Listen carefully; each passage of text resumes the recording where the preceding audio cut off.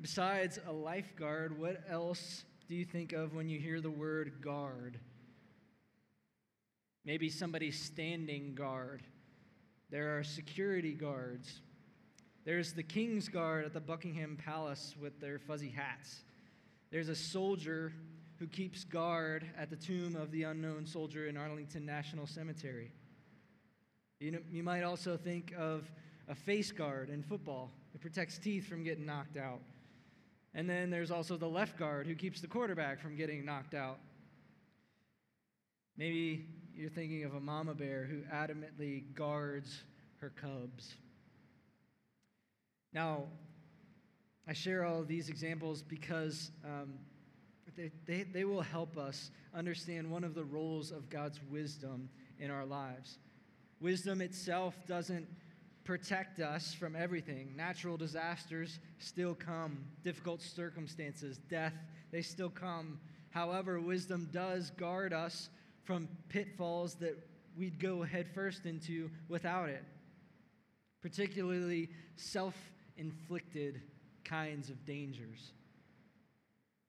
Not only are we sinners who go their own way, away from God, but sometimes we also lack the ability to wisely discern future ramifications that may come from present-day actions.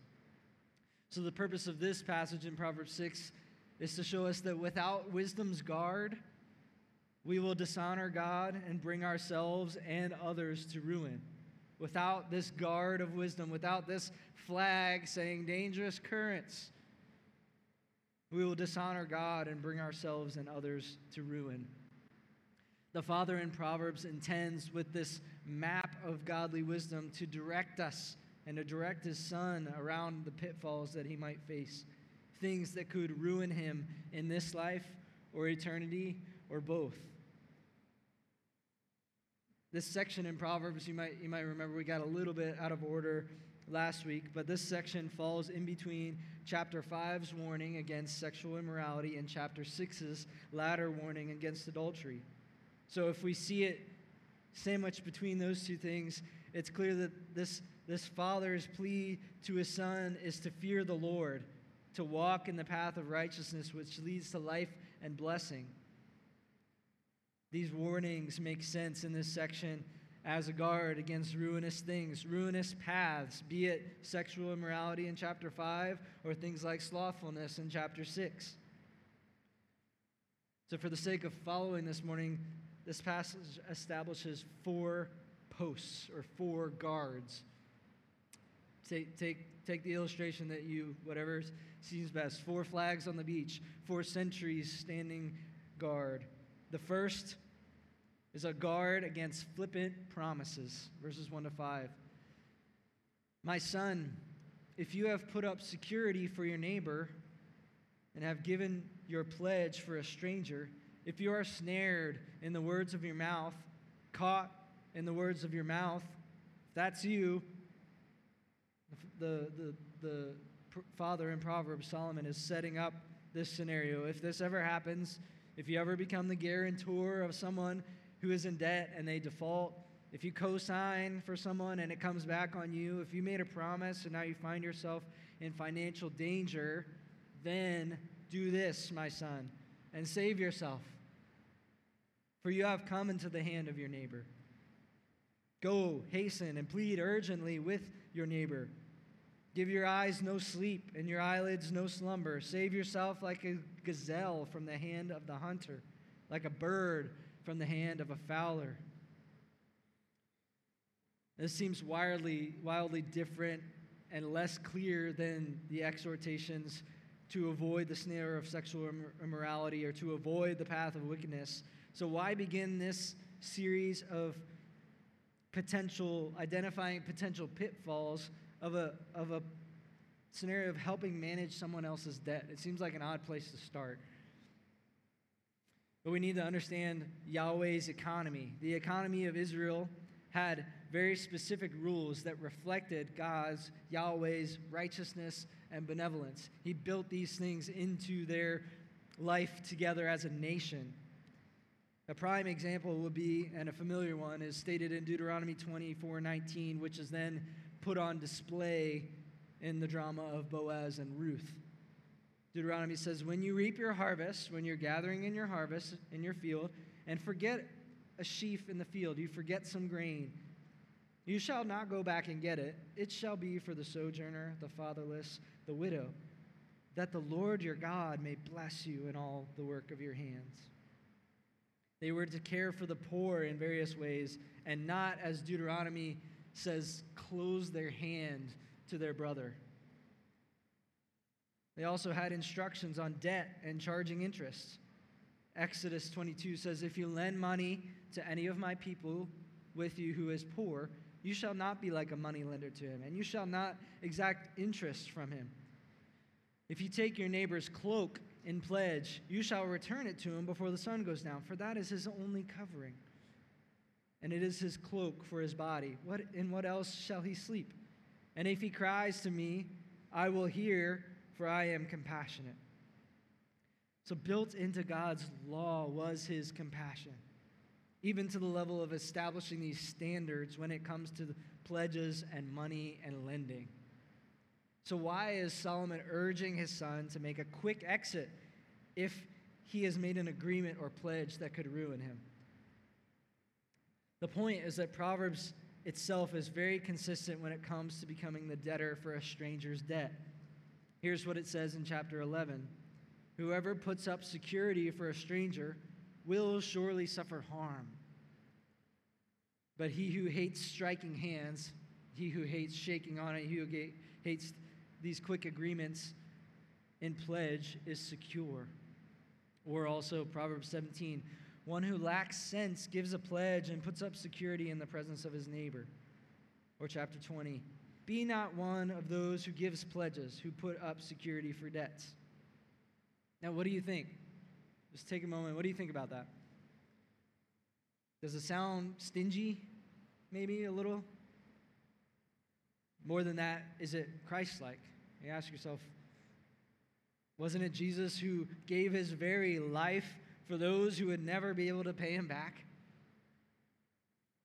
Doesn't he value the forgiving of debts? Generosity? Wasn't he the one who said, but love your enemies and do good and lend, expecting nothing in return, and your reward will be great? The key to squaring this passage with sacrificial Christian generosity towards those who cannot repay us lies in the fact that this has less to do with generosity. It has more to do with the quickness and the flippancy that someone would enter into such an agreement.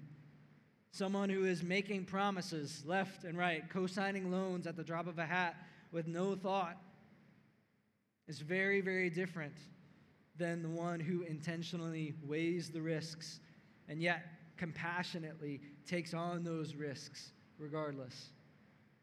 Using Jesus as the example, is he one who is quickly and flippantly agreeing to these things?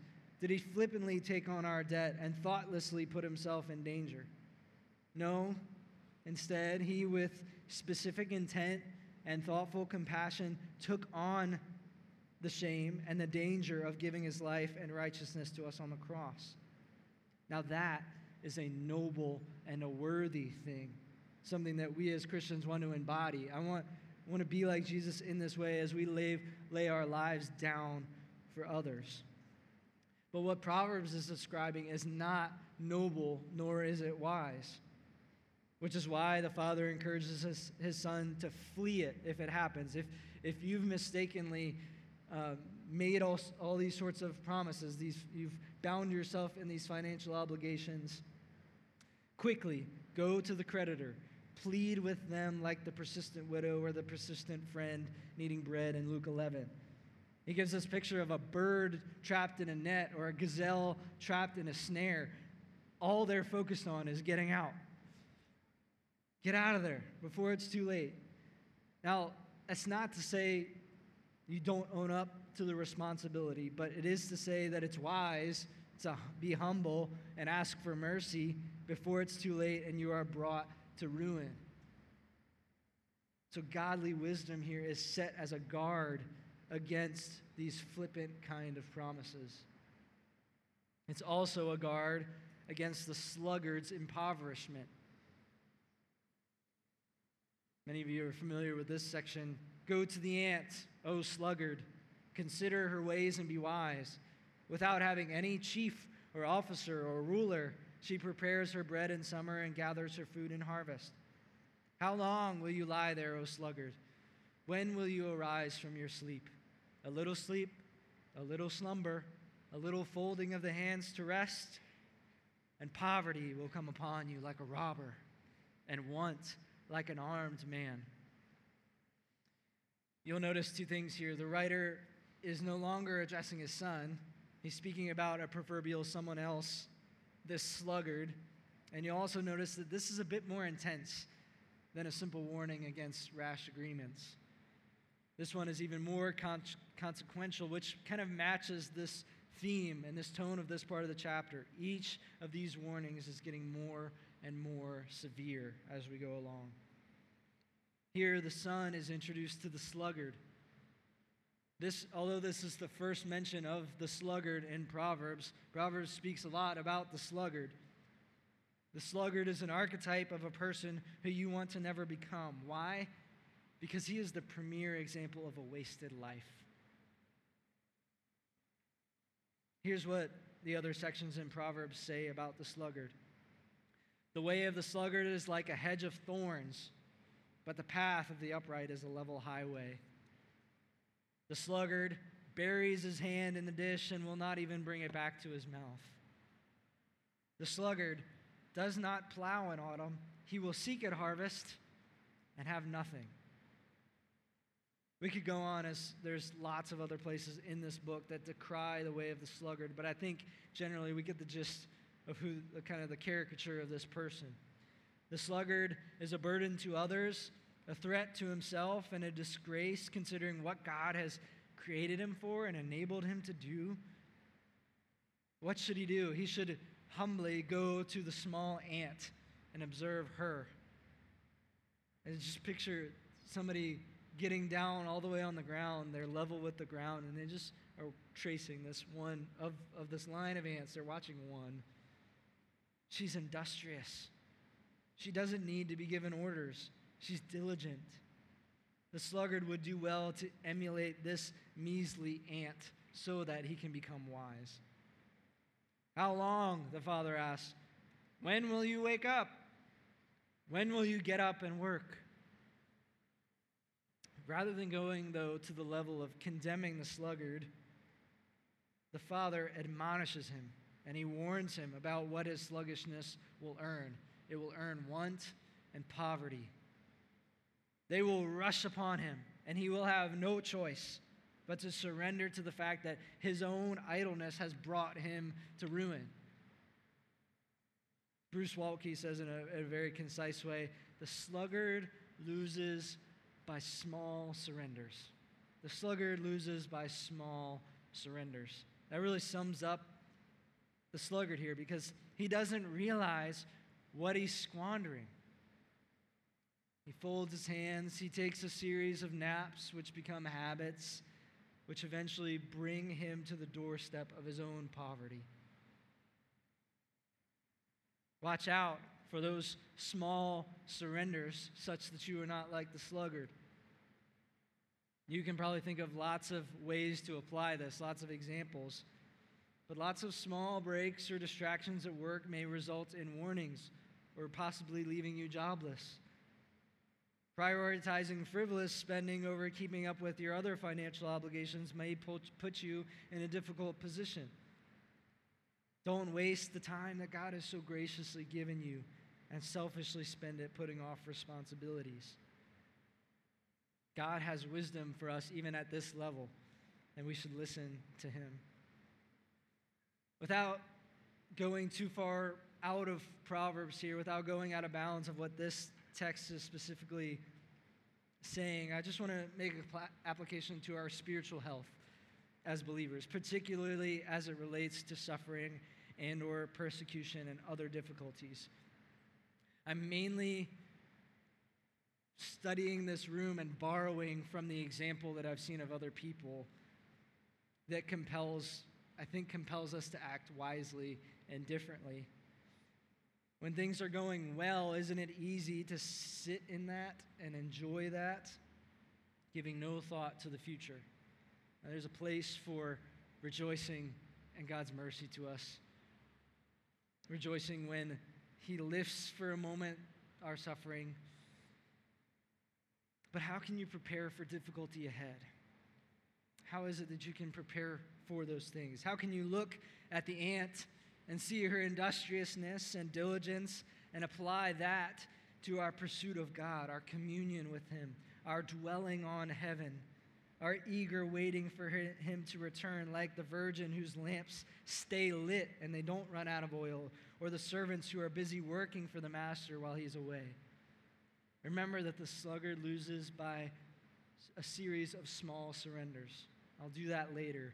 This is not important right now. If we're dozing, we may need to set our hand towards preparation.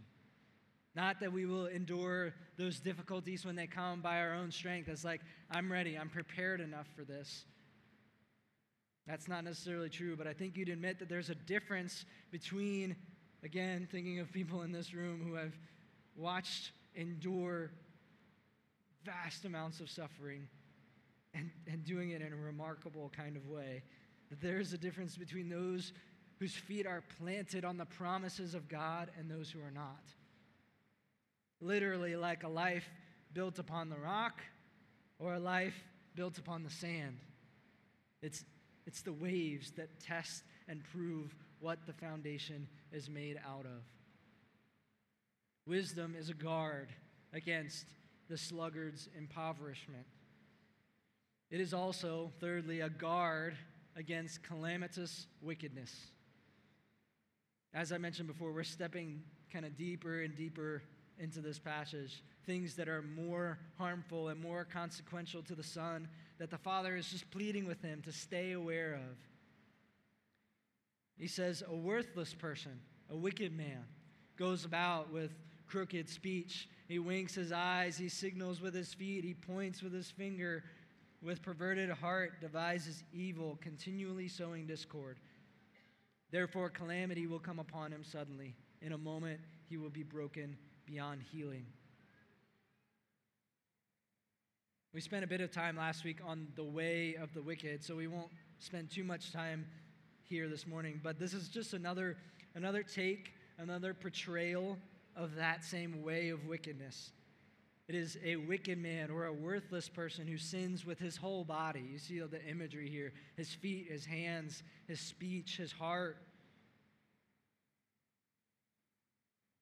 He deceives, he blames, he conjures up plans, he sows discord. He has a heart as black as coal, so to speak.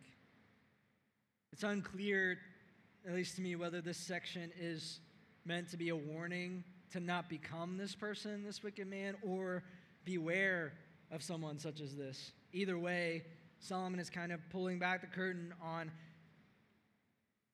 how wicked this man really is, while also letting us in on the secret of the future of the wicked. Before we get there, you may wonder why the author calls this person a worthless person. Why is he called worthless? It's true that he's good for nothing, because all he causes is chaos and pain, particularly in the lives of others. However, if you look back at the other times this term is used in Scripture, it proves that this person is not just good for nothing as far as worth is concerned, but this person is detestable to God. Bruce Waltke says again, in various places in the Old Testament, the term is used of troublemakers of all sorts, revolutionaries against God and his people, against his anointed king, against justice, community solidarity, social propriety, and even life itself. I'll just give one example. Take the sons of Eli, for example. Eli is the priest to whom Samuel comes. But he has these sons who are also priests, who are committing sexual sin with the women who served at the tent of meeting, the place where God dwelled with his people. Unspeakable things. And in 1 Samuel 2, it says, now the sons of Eli were worthless men, they did not know the Lord. Indeed, they did not. This worthless man is the person who hates God, who opposes him, who cares nothing for God's image bearers, who will stop at nothing to achieve his wicked plans. One who simply doesn't care about the wrongness or the fallout of his or her plans or actions. Doing evil seems like a profession for this person, and there's just no remorse in it. Psalm 14 describes a similar kind of person, calling him a fool. The fool says in his heart, "There is no God." They are corrupt. They do abominable deeds. And this is where the author wants to make clear to us that this person, whether a person you will be tempted to become or the person who may harm you in one form or another, has a very certain future. At the end of this section, he says, "Therefore, calamity will come upon him suddenly. In a moment, he will be broken beyond healing." And the first thing that my mind jumps to from this past week was wildfires in Hawaii that were spread very rapidly with high winds. It's like calamity will come upon you suddenly. This worthless man. Unlike the possible threat of poverty to the sluggard, the future of this kind of person is sudden and complete destruction, dashed to pieces like a porcelain plate thrown onto the concrete. There is no repair for this person, no remedy. The finality of this worthless man's end unmistakably points to the reality that the consequences of his sin are eternal. This one will not receive an admonition from the Father. Instead, the Father condemns him here. And it might sound like, if you're thinking of a conversation between a father and a son happening like this, it might sound like a kind of like a scare you straight sort of tactic. This is what happens to the worthless man. Don't be like him. But the reality is that godly wisdom will stand guard for us if we know that sin is punishable by death. That the only thing that sin earns us, the wages that it gives us, is death. And that God will not let the guilty go unpunished. And we as Christians should not envy anyone in this worthless person's position in any form. We have been given the clear foresight of Psalm 73. "Behold, these are the wicked, always at ease. They increase in riches. All in vain have I kept my heart clean and washed my hands in innocence." But when I thought how to understand this, it seemed to me a wearisome task, until I went into the sanctuary of God. Now you have to think what we were singing this morning. When I went to the sanctuary of God, I beheld him. I saw him for who he truly is. And then I discerned their end. Truly, you set them in slippery places. You make them fall to ruin. How they are destroyed in a moment, swept away utterly by terrors. No matter how enticing a self-indulgent lifestyle or an I do what I want lack of restraint may seem to us, we would do well to stay away, because the end for the worthless man is as plain as day to the wise and to the understanding. He will be judged. His calamity will fall upon him suddenly. So these are the first three guards in the passage. And as the intensity of this passage increases, we're led to that final guard. I haven't thought about it as we're coming to this last guard is weighty to me, but when I think about where we've been so far, it seems like as a father to a son, that this could be kind of the last. This is, if anything keeps you from these pitfalls, let it be this. Okay, you might get tangled up in these financial agreements. You might be kind of lulled into the way of the sluggard. You might see this worthless man. He's free to do whatever he wants. If those don't deter you, let this be your guard. Let it stop you in your tracks. Let it keep you from going the way of the wicked. It's the guard of Yahweh's hatred. There are 6 things that the Lord hates, 7 that are an abomination to him. We'll pause there for a moment. Moving from 6 to 7, or from other passages go 2 to 3 or 3 to 4, is a tool that the wisdom writers use to elevate this, whatever they're about to say, elevate their importance and to grab our attention. It's not saying that there are only 6, oh, scratch that, there's actually only 7 things that the Lord hates. It's saying, listen, these are 6 things that the Lord hates. We'll add one. I want you to know about these. What are these detestable things, these abominations that the Lord hates? Haughty eyes, a lying tongue, hands that shed innocent blood, a heart that devises wicked plans, feet that make haste to run to evil, a false witness who breathes out lies, and one who sows discord among brothers. This list of sins is not meant to be exhausted. We know of lots of others that are mentioned in Scripture. In fact, there are things not included in this list, like idolatry, that God does explicitly say that he hates, like in Deuteronomy 13, that are not on this list. However, these are meant to be a sum of the sorts of things that God despises. Some of you may have heard of the 7 deadly sins. These are not the 7 deadly sins.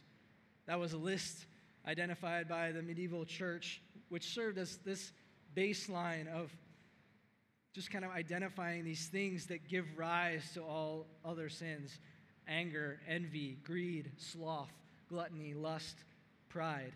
Again, this list in Proverbs is not that list, which is also instructive, but what does the writer in Proverbs choose to focus on here?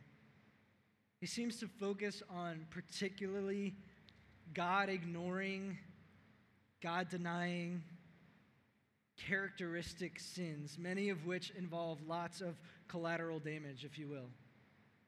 Their ramifications are far-reaching. Haughty eyes, which is God-denying arrogance and self-importance. We know that a river of awful things can flow from this sort of heart posture. A puffed-up pride that cares nothing for God or others. A glory robber. A lying tongue, who has no regard for the truth of God, who sputters falsehood and deceives intentionally. Hands that shed innocent blood, which is someone who simply has no regard for God's image bearers and is reckless with his destruction of life. A heart that devises wicked plans, which includes this preemptive disregard for God's plans and God's standards. Feet that make haste to run to evil is one who is quick to do wrong, and there's just no hesitation. A false witness who would, before others, tear down someone with lies, whether to simply inflict pain or boost his or herself in the eyes of others. And then the one who sows discord, who has no regard for relationships, such that his or her actions could even tear apart the closest of brothers. God hates these things. God hates the casting aside of unborn lives. God hates the planning and execution of school shootings. God hates the bravado of men and women who seek to claim praise for themselves on a large or a small stage. God hates the one who has no problem covering up and deceiving to hide their sin. He hates someone who misrepresents others in court or before their peers. All of these have a high-handed, I don't care what God thinks sort of nature to them. In fact, they very much resemble the character of Satan himself. And those who walk in these habits invite God's wrath. Recently, probably about a month or so ago, we had some ground bees at our house. And just the word might scare some of you because you've experienced this before. Eleanor got stung, I got stung. When we finally found out where they were coming from, the kids were instructed to not go near this area of the yard because ground bees are no joke. Those little suckers hurt, and they hurt bad, and they come at you with a whole army, it seems like. Here, Solomon is warning his sons of the greatest danger of all. the wrath of God. God is not aimlessly angry, he wants his son to know. Son, there are things that Yahweh hates. I want you to know about them. This is the most dangerous thing of all. And parents, if you've ever listened to Sovereign Grace's theology song on sin, it presents sin as it is scary, it's terrifying because of what it leads to. Now consider who it is that Solomon is talking about. We could spend a lot of time focusing on here are the things that God hates versus who is the God that hates them. This is Yahweh, the one true and living God, the creator of heaven and earth, the God of Abraham, Isaac, Jacob, who was also Israel's redeemer. He's the one who brought them out of Egypt and into the beautiful and fruitful promised land and had caused them to flourish under King David and under Solomon. When God brought the Israelites out of Egypt, he told them a few very important things, that he's merciful, he's gracious, he's slow to anger, and he's abounding in steadfast love and faithfulness. Where, though, did he tell them that? Where was it that he said, I am these things? He told them from the peak of a smoldering mountain, Mount Sinai, where thunder and fire signified his utterly holy presence. This mighty God is merciful and gracious towards his people. And yet he also, without contradicting himself, without being two-faced, burns with hot anger against the uncleanness of sin. Do you remember what he said to Moses to tell the Israelites as they encamped at the base of the mountain? He said, when Moses told the words of the people to the Lord said to Moses, go to the people and consecrate them today and tomorrow. Let them wash their garments and be ready for the third day. For on the third day the Lord will come down on Mount Sinai in the sight of all the people, and you shall set limits for the people all around, saying, take care not to go up into the mountain or touch the edge of it. Whoever touches the mountain shall be put to death. No hand shall touch it, but he shall be stoned or shot, whether beast or man, he shall not live. The Lord is merciful, son, but he is not to be presumed upon. He does, in fact, and always hate sin. There should be no stronger deterrent for us or a guard for us against sin than God's holy hatred against it. Sin is not and will never be benign. It is, in fact, deadly, and no one is more opposed to it than God. We haven't gotten this far in Proverbs yet, but listen to Proverbs 8. The fear of the Lord is hatred of evil. Pride and arrogance in the way of evil and perverted speech I hate. Sincerely fearing the Lord involves hating evil. On hating sin, Eric Raymond says, do you hate sin? Do you hate what sin is doing? Every tear, every ounce of pain comes from sin. It fuels every hearse. Every grieving widow wails because of its might. Sin provokes every wail of hurt. Every bit of shame is sourced in sin. Every regret and burn mark upon the soul is the handiwork of sin. Every biting word is loaded with the sting of sin. Every prideful thought is concocted upon the conveyor belt of sin. Every bit of injustice is deputized by general sin. Every betrayed heart aches because sin has made its presence known. Every bit of corruption is a footprint of sin. Every bit of neglect demonstrates sin's attention. It's all sin. Sin is the greatest evil on this planet. Will you not hate it? Will you also rejoice when sin doesn't win the day? And will you also long for it to be eradicated from ourselves and our world? Paul delivers a similar warning as this proverb passage when he's writing to the Roman Christians, and he's establishing what our primary relationship with God is, which is sons, and what our relationship to sin should look like. in Romans 8, "For if you live according to the flesh, you will die. But if by the Spirit you put to death the deeds of the body, you will live. For all who are led by the Spirit of God are sons of God."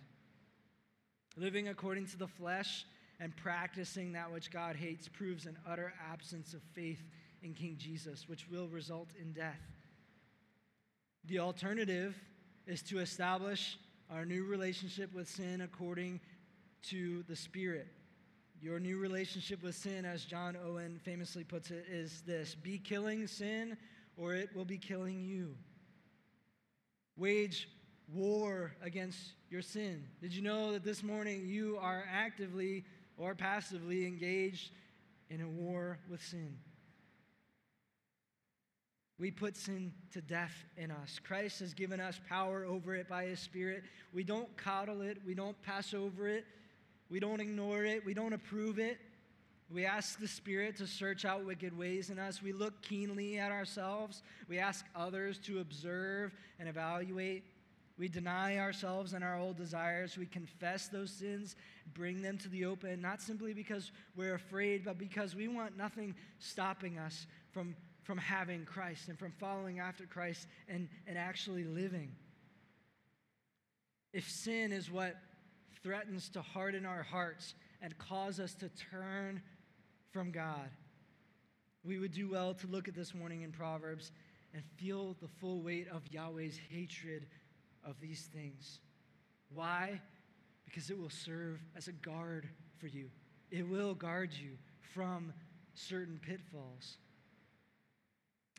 I don't want to gloss over, though, what Paul mixes with these exhortations to put sin to death. Listen to Colossians 3. "Put to death, therefore, what is earthly in you." Put it to death. It's very strong words. Sexual immorality, impurity, passion, evil desire, and covetousness, which is idolatry. On account of these things, the wrath of God is coming. So, distance yourself from these things. In these you too once walked when you were living in them. He's talking to Christians, urging them to not let up here. But what is he saying? In these two you once walked. It is very true that you were once marked by what Yahweh hates. Scripture says that you were His enemy. But that's not you anymore. So don't live like it is. Live in the freedom given you by Jesus. Church, we aren't at Mount Sinai, but in a sense, we were very much present at Golgotha. And with the eyes of faith, we have seen God's holy hatred against sin in our tortured Savior, as our sin and its punishment were put upon Him. The things in us that were abominable to God, that He hated, He took upon Himself. Jesus became sin for us. That's what it took. And as the old song says, it causes me to tremble. The fear of the Lord and worship of our risen King who conquered sin should be the strongest of deterrents for us, away from sinning against Him in any form. We tremble at God's holy wrath against sin, and we adore Jesus for having freed us from its clutch. We adore Him, and that's why we call this a celebration gathering. There is warning here this morning for us. Son, don't go this way. These are things that Yahweh hates. Let there be a mark, a line around Mount Sinai where God burns in His holiness. Do not go there in your heart, in secret. Do not go there in your actions. Stay away. But know this: Jesus has freed you from the clutch of sin. He has given you all that you need to not be mastered by sin and to not come into the way of God's wrath. He has stepped into the way of God's wrath for you. That's why we celebrate. That's why we rejoice. We rejoice, though, with this background of Yahweh will not clear the guilty. But if we confess our sins to him, he is faithful and just to forgive us.